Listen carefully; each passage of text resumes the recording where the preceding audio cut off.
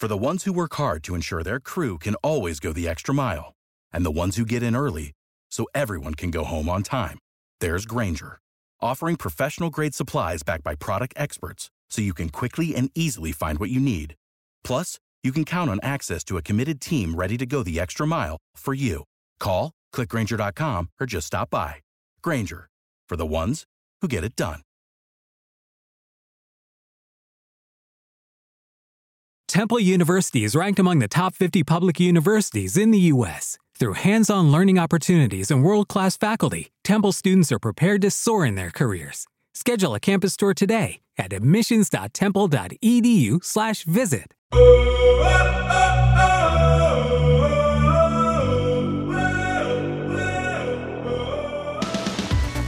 Inside the Birds is back. What's up, everybody? Jeff Mosher here, Adam Kaplan, the usual suspects, as we bring you our weekly Inside the Birds midweek kind of breakdown. Birds obviously coming off a really disappointing 38-20 loss in Minnesota. We are going to break all of it down, give you some personnel sources input on what happened on defense, what happened on offense, everything that led to the 38-20 loss. That leaves the Eagles in a very precarious position, Adam, as they have two more road showdowns left on this 3-game road swing starting Sunday night in Dallas against the Cowboys. That is a big, big-time matchup. It is, and stay tuned for a big announcement we have coming at the end of our show here today. But, yeah, look, that was a poor performance, more on defense and offense. Offensively, there's some good things. Miles Sanders, will get into that in a minute. Defensively, as one person said to me, who I really trust, never seen so many mental errors in one game. And the players you normally would not think. It was bad. You can recover, definitely. This is why the coaches get paid.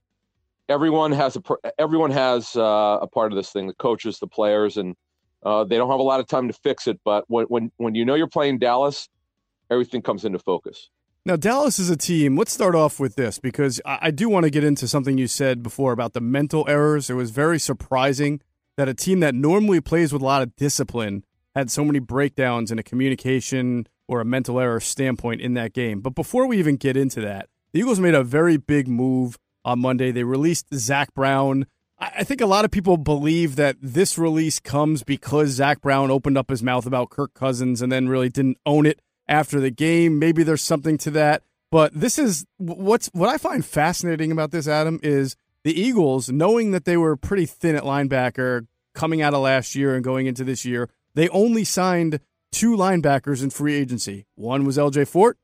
One was Zach Brown. They have now released both of the major veteran additions that they made to bolster that position.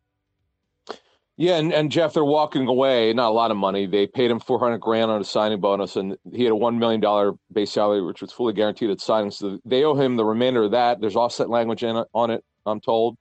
So whenever he signs with a team, that team will pay the remainder of the Eagles will actually be responsible for part of whatever salary he remaining, gets.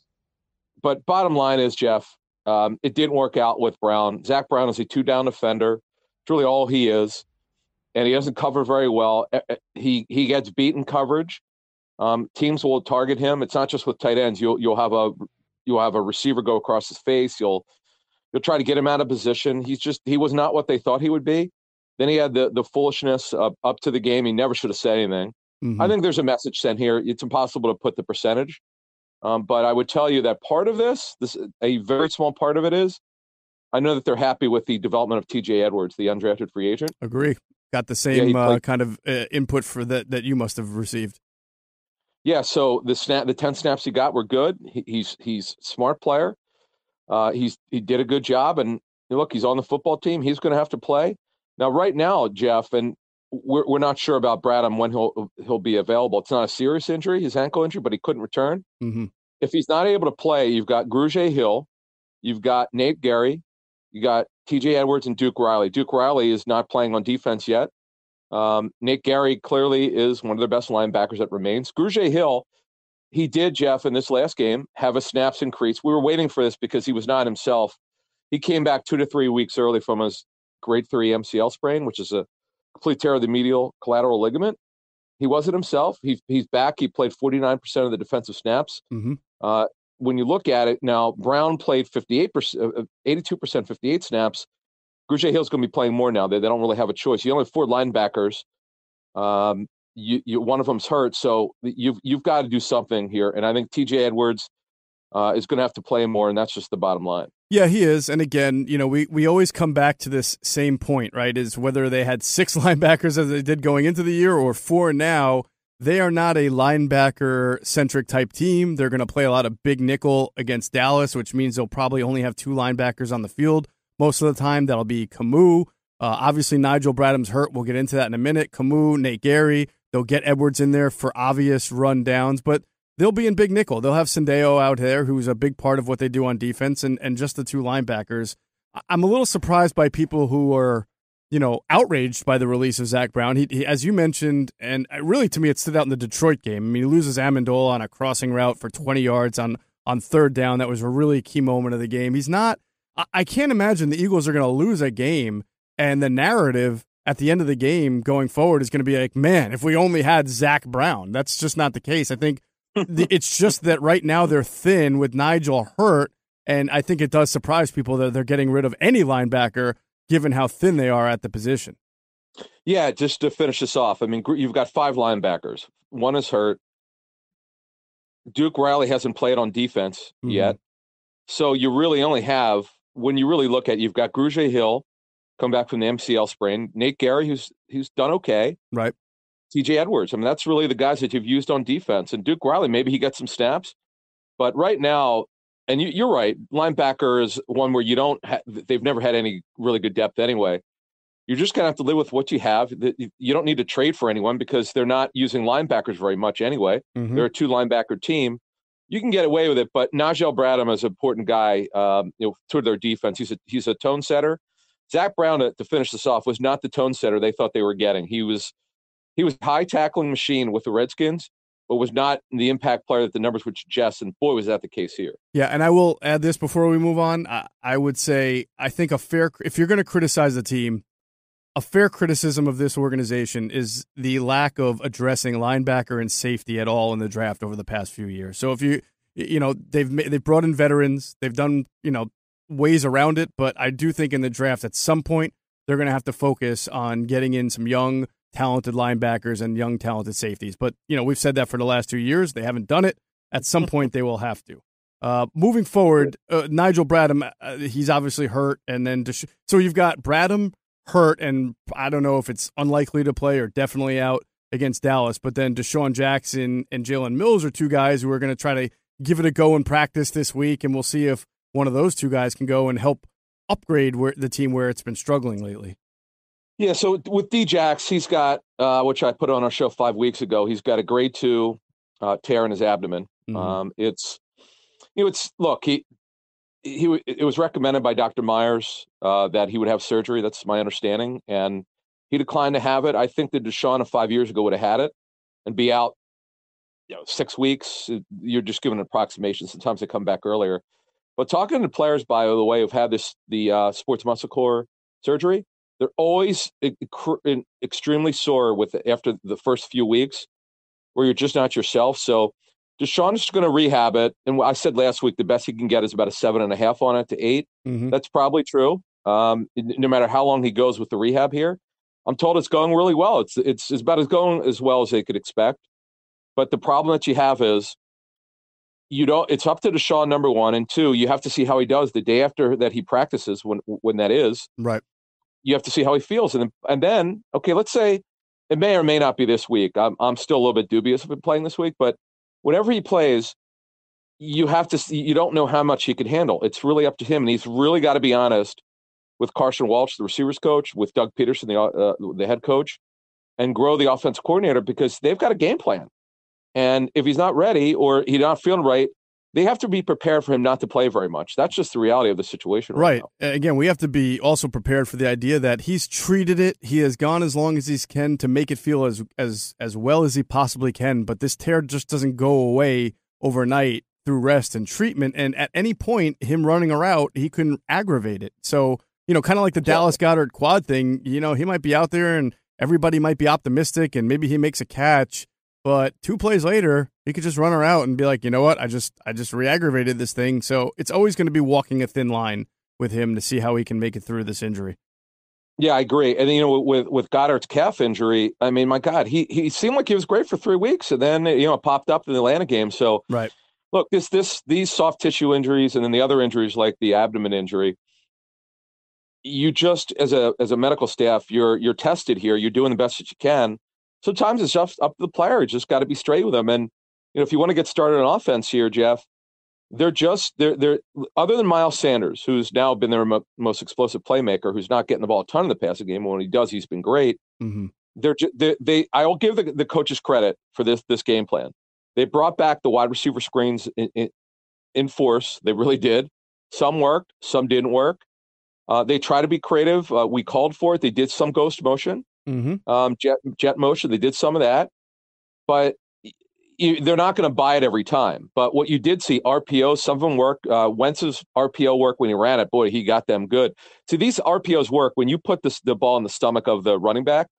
That's the way an RPO is supposed to work, and that particular one did well. But overall, a complete mixed bag for the offense. You think there's any shot that look, I think if we were to shoot up all the defensive coaches and Doug with truth serum, they would come out and say, we are begging for a reason to be able to deactivate Sidney Jones at this point. But they really need bodies because they've been so hurt there. And, Skandrick only played 13 snaps. He was sick leading up, so I don't know if that had anything to do with him not being able to play much against Minnesota. But Jalen Mills returns to practice. Maddox may be on the horizon. We'll have to see what he's able to do. But I think that they are just begging for the opportunity to be impressed by Jalen Mills this week in practice. Just even if they play him 13 to 14 to 15 snaps at him, that might be the difference between a complete roasting of Sidney Jones and Jalen Mills making a play. So I gave my opening thoughts on the offense, my opening thoughts on the defense, and I'll include Sidney Jones in this because you mentioned it. They don't have a number one corner. Ronald Darby is not a number one corner. He's just not. Even if he's healthy, he's not. We outline this exclusively for our subscribers. Yeah, I feel like we talk about this all the time, right? Yeah, he has real bad eye discipline where on the other side, Rasul Douglas does not really generally have that problem. He doesn't have, not only does he's speed deficient. I guess that's the best term that I was given. Yeah. And he also, when you play with him, okay, you need to have a single high safety. Like you need help. One person described to me the night before that we were speaking here, the word around the league is Douglas has definitely improved. He's not close to a number one corner. He's an okay number two, but you better have speed at the other cornerback position, or you got to play like the Seahawks do. You got to play exclusive cover three, and you've got to have the zone exchange when you hand off to another player because he does not have the speed, and boy, that showed in this game. If I have one criticism, Adam, of Jim Schwartz, and I've actually echoed this sentiment a lot maybe a year or two ago because the Eagles have had corner issues for quite a while. But I understand that he is what he is and he sticks to what he does. So I've kind of not screamed it from the mountaintop lately, but I'm going to bring it back. In certain situations, when you have real limitations at corner, you have got to play, in my opinion, more two deep safeties. I know he's a cover one kind of guy and that's his identity, but Bill Belichick's one of the best coaches in the NFL because he can be amorphous. He can change to cater his scheme to his personnel. The fact that he plays one safety deep and leaves those guys on an island as much as he does to me is a mistake. And I'm not saying, look, you need that safety in the box against a team like Minnesota to stop the run, especially when you're only playing two linebackers. So I get it. But when it's 3rd and 8, 3rd and 9, whatever it is, in my opinion, I think you need to see a little bit more two deep coverage to protect those corners. Jim doesn't do it. It's not his identity. He'll do it once in a while, but I really think that's a way that he could protect his corners a little more, and it might behoove him to do that going forward against these teams that have really good wide receivers. Well, and the other thing is, and I can't put this on Schwartz, when you're smart, really good veteran safeties like Roddy McLeod and Malcolm Jenkins, but specifically McLeod, they have assignment errors, which Rodney is so smart and tough, and he's come back. We were happy we mentioned him against the Jets because he's played so well. This is probably his worst game as an Eagle, based on my source who broke down the Eagles tape. And this guy said, look, this guy's job is to evaluate 4 or 5 teams this season, and one of them is the Eagles. Mm-hmm. He said, based on his tape study, he didn't know the Eagles very well until he's been grading them. He said, look, he goes, every time I watch McLeod, he's just so good and so smart. he had mental errors in this game, assignment errors, and this guy knows the Eagles defense very well. He's the one who told me, look, they're a cover 1, cover 3 team, more cover 1 than everything, with a single high safety. Mm-hmm. They something happened in this game, and the other problem is when they had a mental breakdowns, typically you could correct these things in game where it's not going to plague you. They just all had meltdowns. The not the entire defense, a lot of them did. And a lot of veteran players, it's you scratch your head like, how does this happen? It happened. And the problem is, and you mentioned it earlier, when you don't have a true number 1 corner, you really don't have a great number 2, and then you're getting toasted. It's not like you could go to someone else who you have faith in. You only have what you have, and they never self-corrected. And give Kevin Stefanski. With Lucky Land Slots, you can get lucky just about anywhere. Dearly beloved, we are gathered here today to... Has anyone seen the bride and groom? Sorry, we're here. We were getting lucky in the limo and we lost track of time. No, Lucky Land Casino, with cash prizes that add up quicker than a guest registry. In that case, I pronounce you lucky. Play for free at LuckyLandSlots.com. Daily bonuses are waiting. No purchase necessary. Void where prohibited by law. 18+. Terms and conditions apply. See website for details. With the Lucky Land Slots, you can get lucky just about anywhere. This is your captain speaking. We've got clear runway and the weather's fine, but we're just going to circle up here a while and get lucky. No, nothing like that. It's just these cash prizes add up quick. So I suggest you sit back, keep your tray table upright, and start getting lucky. Play for free at LuckyLandSlots.com. Are you feeling lucky? No purchase necessary. Void where prohibited by law. 18+ terms and conditions apply. See website for details. Judy was boring. Hello. Then Judy discovered ChumbaCasino.com. It's my little escape. Now Judy's the life of the party. Oh, baby, mama's bringing home the bacon. Whoa, take it easy, Judy. The Chumba life is for everybody. So go to ChumbaCasino.com and play over 100 casino-style games. Join today and play for free for your chance to redeem some serious prizes. ChumbaCasino.com. No purchase necessary. Void where prohibited by law. 18+ terms and conditions apply. See website for details. I wanted to mention this. The Vikings got predictable coverage, and they exploited it. They knew exactly what they were going to get. This is totally from my personal source. Mm-hmm. He said they totally knew what they were getting, and they got it, and they didn't stop. Remember I said the reason why I picked the Eagles to win? I didn't trust the Vikings to exploit the Eagles' problem in the secondary. God, I was wrong. They came out going. They went after those corners, Jeff, and they didn't stop. Yeah, I mean, the second Diggs touchdown, I believe, is real evidential of that. I mean, they had Thielen in the slot and then kind of run a drag route over the middle, and that kind of sucked the safety in to let basically Diggs have one-on-one coverage on the outside there. And that was simply one team out-executing another. Even you can say the safety's out of position, but you can understand why a safety is coming up on a drag route by an all-pro wide receiver at the same time. So I feel like that's, as you mentioned, that was just the Vikings putting their personnel in the right place on the field and putting them in position to succeed. Yeah, look, you adjust as a coach. And Stefanski saw early on, he saw two things. A, they weren't able to run the ball like they'd like to. And two, when they were going to go pass the game, they were not going to 8 or 9 yard passes to start. It's unbelievable. They were just relentless throwing the deep ball, and they would have had another one, but Cousins overthrew on a deep post to Diggs, I think it was. So look, this is bad tape. Nobody, the players know it. They all know it on defense. It's actually good that they have Dallas. And in Dallas, this will get their head straightened up. It's not like they're good. The good thing is they're not playing another Jets team. Right. That tape, by the way, and the people who said it were right.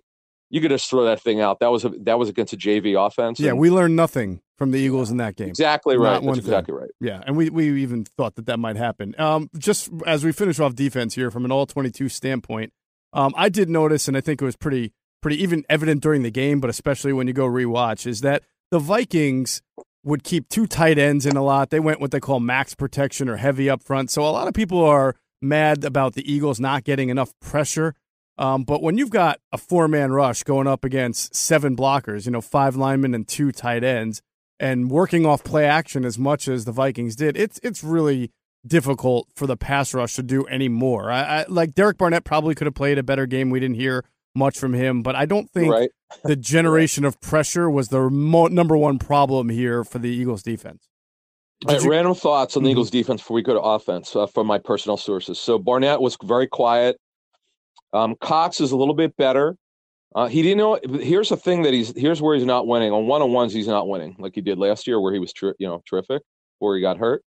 He's just not winning. Akeem Spence is a non-factor. Ridgeway really showed up in this game. Yeah, I thought he played well. When Jernigan comes back for the second half of the season, assuming he has no setbacks, Hassan Ridgeway is going to be a pretty good third tackle. Mm-hmm. We'll see if they do anything with Spence. If they keep him, he's just got to be better.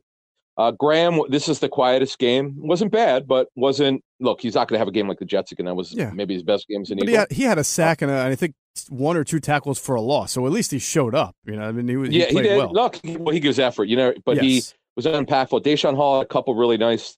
He had one in particular, a good rush. Josh Sweat was just Josh Sweat. Nothing special. Vinny Curry is just not giving them the pass rush that they're hoping for.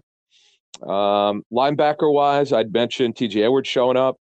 Nate Gary plays a smart game. I get why Ken Flagel, the linebackers coach, uses him. Mm-hmm. We'll go to the secondary. None of them you played can just well. stop. Nobody played well. No one played well. Except I mean, for they all played Sendejo poorly. with the pick. Yeah, that was a nice pick off the deflection. Of course, that was a drop pass. I would say to you here, when we look at the Eagles secondary, I don't understand why, unless Skandrick was not feeling well, and I get that the Vikings are a 12 personnel team. Remember, though, let's not forget, we forgot to mention this. They lost their left tackle, Riley Reif, early in the game. He only played 20 snaps. Right. With Rashad Hill, who was a versatile backup, he could play right and left tackle. He started a bunch of games for him before. He didn't play well. He's not very good, but he can play. But they protected him. They protected him. That's what I mentioned. You know, they have 7 guys up front with the 2 tight ends. It's hard to kill the D linemen when you got a 4-man rush versus 7 blockers. You know what? This is nothing new for them. This is where the coaches have to figure it out. Like you've had this before, where teams go max protector. They have a second tight end a lot. You got to figure out a way to get in there. This is. I get that. That's fair. There's no Malik Jackson. I get it, but you can't use that as an excuse. You got to figure out a way to win. You're absolutely right about that. All right, let's transition. We'll take an all-22 look from personnel sources at the Eagles' offense versus the Vikings' defense. But before we do that, let's pause to talk about Anchor. Hey, it's Jeff Mosher. Adam Kaplan and I love using Anchor for our Inside the Birds podcast every week. It's so user-friendly, anyone can create their own podcast, and you should too. Just download the Anchor app or go to anchor.fm to get started. Anchor gives you everything you need to start your own podcast from your phone or computer. Its creation tools allow you to record and edit your podcast for a professional sound, and Anchor will distribute your podcast for you to Apple, Spotify, Google Podcasts, and so many other platforms. It can be heard by everyone, just like Inside the Birds. You can also make money from your pod with no minimum listenership.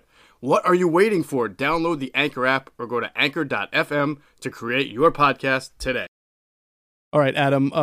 The offense only scored 20 points. I think we acknowledge that the defense really put the whole team in a bad spot, but there were drops. There were some protection issues, and obviously we saw Jason Peters have to come out of the game, and Andre Dillard really got his first extensive playing time of the season, their first-round pick, a guy they traded up for. Before we even mention Dillard, though, you and I have both made this observation a couple of times. Jason Peters looks heavy. He looks 50 pounds heavier than he normally plays at. I don't know. I'm just making up a number, but it's not a surprise to me that he came out with a knee injury. I mean, he just looks big, and he doesn't look as mobile as he has. You would think with the aging that he would try to keep the weight off, but I don't know if that's the case. Yeah, look, he turns 39 in January. We had said in training camp, and even more now, he looks overweight. He doesn't move as well. The thing that's noticeable about him from my personnel sources is that for the first time in many years, he lets, and we'll get into Dillard because Dillard has the same issue, but a different way. He's letting the defensive end get into his chest because he doesn't move as well. He can't strike like he used to. Now, right. If the guy gets close, he'll strike him, but he's not the first one to strike anymore. He just doesn't move very well. That's right. So they have a problem here with him checking out. Look, he's 39. He turns 39 in January. This is it. Remember, he has contract restructured. This is it for him. I mean, they could try to get through the whole season with him. You'd probably rather have him do that than have Dillard play right now. Dillard needs a lot of work. Getting him before we get to the backups. Mm-hmm. I'll say Malo was solid, not spectacular, but solid. Kelsey really bounced back from a rough game. Steve McLennan, according to one of my sources, gave him fits. And Kelsey was on his backside too much against the Jets. He was solid in this game. The running backs missed some holes there. In the A and B gaps, there were some runs they should have hit. Mm-hmm. Sanders, we pointed out on TV, and then the all 22 backed up what we saw. Lane Johnson was great, really played well. He's just, you know what Lane does? Not that he's ever even average against worse players, but whenever he goes up against a big time player like Danielle Hunter in this case, mm-hmm. he seems to show up like in a big way. Like you go, here's a Pro Bowler, and he played really well. Brandon Brooks is not quite as good as he usually, according to one of my sources, not as good as he usually is. Just was not his dominance. He didn't play like an All-Pro or a Pro Bowler. It wasn't bad, but it wasn't like we've seen him this season in one of the most remarkable comebacks from a serious injury. Yeah, I mean, look, we didn't see those holes, right, that we saw against Green Bay, that we saw against the Jets. There were not these mile-wide lanes for the running backs to run through, and then there were times that Carson was under pressure. I somewhat thought, when you play the Vikings, who have a very good defensive front on the road, especially in their house, you expect to win some battles and lose some battles, and I wasn't expecting gigantic, holes to run through. But to get back to Dillard, although it seemed like he did not play great, I thought that was really valuable experience that he got, because I'm not 100% certain that this season is going to end without Dillard being the left tackle at some point, the starting left tackle. Fair. Yeah, fair. Yeah, look, you're right. He got extremely valuable experience on the road in a hostile environment against a terrific defensive line, especially at end. He did an excellent job in terms of not getting down on himself. Sometimes when guys struggle, and he definitely struggled, and not compare him to Winston Justice. Remember the problems Winston Justice had? He just couldn't recover. Mm-hmm. Dillard's problems are with his hands. It's not he doesn't lack confidence at all. He actually has confidence. That you could tell. He's just so raw with his hands. This is something we knew in the offseason. He seemed, according to multiple sources, to clean this up in training camp. Like when I was there and I heard from people who were there, boy, he really made a big adjustment with his hands. Stoutland really did a good job with coaching him. And look, he would win the one-on-ones, which is what you're hopeful for. Not that that's real football, but that's a good sign. Well, all of that is gone. He's not only did he let the DN, in this case, get into his chest.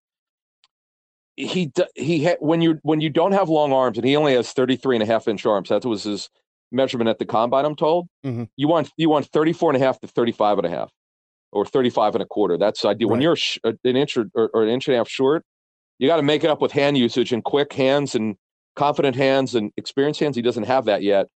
He gave out pressures.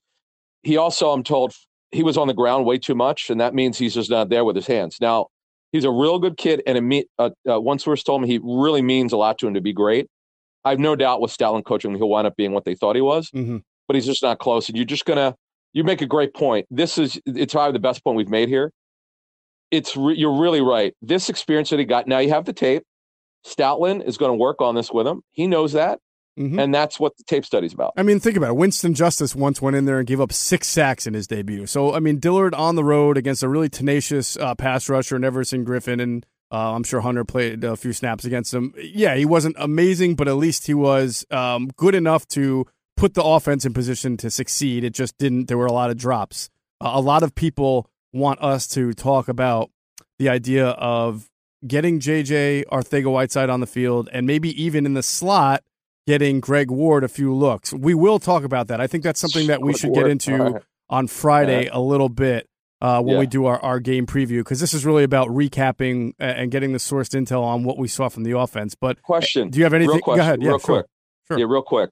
Does anyone actually ask you on #ITB about Greg Ward? Is that right? JJ, I know I've heard it on the airwaves, and I'm pretty sure in our last one, people have asked about it. It's starting to gain some momentum. So, and not as an outside receiver, as a slot receiver to give you maybe a fresh look or a fresh perspective. But we'll talk about it Friday, because let's see how practice develops this week and the storylines that come out of it. Hey, one thing I'm looking at my notes here. I forgot to add this. This is really important. For those of you who get access to all 22 on NFL.com, watch how many times the offensive linemen were pushed back into Carson's body. Yes. This is an ongoing issue occasionally. One that I made sure now I'm going to watch it and look for it, because Carson, by the way, he played very well. Not perfect. Before we get to the receivers, I just want to add this. The one small issue he has, he sometimes predetermines where he's going to go. You know how I'd said through one of my sources that sometimes he just goes to the left or the right. He just locks in on one side of the football. In this game, he missed a big play, would have been 20, 25 yards. I think it was to Matt Collins on the deep post to Aguilar over the middle, which was he overthrew him. Mm-hmm. Hollins, you could see him raising his hand. Carson seemed to predetermine on that throw, and he does it in each game where he goes, I'm going here, and we're going to get this, which you like, but you take it, you have, like, it's not, we're not talking about Deshaun Jackson here. Like, Aguilar doesn't get the separation. Trust your eyes. Trust that Matt Collins, who's wide open, should get the football. Now, maybe Aguilar was his one. His first, that's the way he was supposed to read it. But let me tell you something. You're just not going to complete that pass. And you got to get the one there's this one person told me, take what's there. Don't be afraid to take 20, 25 yards. You don't need the 50 yards. You'll get it. Just take what's there. Yeah, and that's kind of been a repetitive, theme with us in talking about Carson and taking that check down when it's there.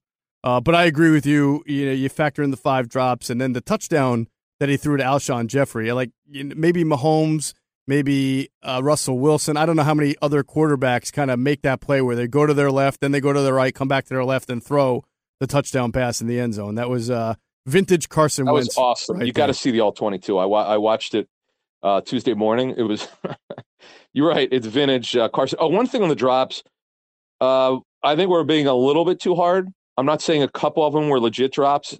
The Hollins one, I actually watched it, the All-22, just to get because the one person I spoke, the personnel guy, because I think you need to take a look at that. That was a high throw. Yes, Hollins is 6'4". That was a difficult catch. Then the one that Ertz dropped. Well, first of all, Carson threw a fastball, a Nolan Ryan special. Yeah. That was too. He needs to take something off of it. So I think we're being a little bit too hard. But overall, yeah, there were a few. Alshon had one in the end zone. Yes, you should. Yeah, they actually had 2. But I guess because it's been becoming a repetitive theme for this team that even the ones that are 50-50, you kind of say, what's going on here? You guys were catching everything 2 years ago, and now not catching enough. So that's something maybe we'll continue to talk about. If it continues down the line, what it means. Is it a coaching issue? Is it something going on? And we'll get into that more down the line. Before we get out of here, I gotta, as you mentioned, gotta talk about our big announcement. If you missed our last watch party last month for the Eagles-Packers game with Todd Hermans, you will have a chance for another one this Sunday. We're going to be back at the original Chickies and Pete's in Mayfair on Robbins Avenue. And this time joining us will be Mr. Invincible himself, Vince Papale. So really looking forward to having Vince with us before the game. So it's an 8 o'clock game, big, huge game against the Cowboys. We'll be upstairs at Chickies and Pete's. You can get tickets at mayfairphilly.com. You can check Adam Kaplan's Twitter. He's at Kaplan NFL, or mine at Jeff Mosher NFL. We'll be tweeting out more information, but there'll be prizes, giveaways. Last month, we gave away gift cards from Rita's, from our friends at Rosnov Jewelers. We gave away a Todd Herman signed football. I think we'll be able to get Vince Papale to sign a few things to give away, including maybe a copy of his book. It'll be a great time. We'll do in-game analysis. We'll do pre-game analysis. Vince will be there, so it'll be a rocking time. I'm looking forward to that. Adam, I know you are too. Yeah, I can't wait. Yeah, absolutely. Bring your books if you have them. Vince is the greatest. I've done some work with him on television. He's a special guy, and he's going to give us the 411 and what it's like for Dallas week. As someone who grew up in Philly, it's really just a remarkable story. And what it's like. And Dick Vermeil, I guess he's got a great story, and he'll retell it. It's remarkable. And when Vermeil got it early on about Dallas, it's just it'll be a great night of football. As Vince said an email to us, great night of football, and really an extremely important game. First place is on the line. Absolutely. So we're looking forward to it. Again, go to mayfairphilly.com or Mayfair BID's Facebook page. There's again, our Twitter accounts. There's a lot of different ways that you can get the link to the Eventbrite to get your tickets for this event. It's going to be fantastic, so please join us. We always have a great time in Chickies and Pete's, crab fries, drink specials, everything. It'll be a wonderful time, so make sure you get your tickets. As always, we'd like to thank our friends at 97.3 ESPN, our partner affiliates. You'll hear Adam's spot on 3 o'clock, so if you don't have the app, download it now. If you're not in the listening area, 97.3ESPN.com. It's a free mobile app. Adam always comes on with us at 3 o'clock. I'm on every day. Yeah. On Wednesday, right. I'm on every day from starting at 2 o'clock on the Drive Time Show with Mike Gill and Ryan Rothstein. And, of course, you can hear Eitan Shander and Harry Mays every Monday through Friday from 12 to 2 o'clock. So make sure you check us all out. And again, great app, by the way. It is a great app. Fantastic app. A lot of giveaways, by the way. Not only that, I listen to my car on the app, and I listen online. I listen to you while I'm working. It's fun. Man, you guys were awesome. Gil and Rothstein on Monday. Man, you guys on the not only in the Eagles breakdown, but the Philly stuff. Oh yeah, they've got us fired up lately, my friend. Oh my God, I couldn't turn it off. I told Mike over Twitter. That was such great radio because we know the passion that Philly and South Jersey sports fans have for the Phillies, Flyers, Eagles, and Sixers, especially when the Eagles lose. And the Phillies have become such a train wreck. It's been great for talk radio because they don't stop becoming a train wreck. It seems like every month they've got something stupid that's going on where they don't handle themselves correctly. Good job, guys. That was really good. And also, Adam, we've introduced our Ask ITB segment to the 97.3 airwaves. So if you ask us a question, right? If you, as we always do, we tell you to tweet Ask ITB, and we try to answer your questions in the podcast, usually on Mondays and Friday or Sunday and Friday. But if we don't, you got to listen to 97.3 because every day, sometime in the 3 o'clock hour, usually we do an Ask ITB segment or two where we take leftover questions and I answer them, and Ryan and Mike Gilway in too. So you can hear your name over the air and have your question answered. If it's not in the podcast, you can listen to it on 97.3 ESPN. And also make sure you head to our affiliate partners, PHL Sports Nation. They cover the Eagles, they cover the Flyers, they cover the Sixers, cover the Phillies, and they do it all for the fans. They're enhancing the fan experience with their coverage of Philly sports. So make sure you're even getting Inside the Birds on PHLSportsNation.com. All right, that's going to do it for the latest Inside the Birds. We'll be back Friday with our pregame preview pod. Obviously, Eagles, Cowboys, Adam and I will have a lot of information, a lot of sourced info, and we'll be able to break down that game. A must-win game kind of for both teams from soup to nuts. So, again, as always, we thank you for flying with us inside the Birds.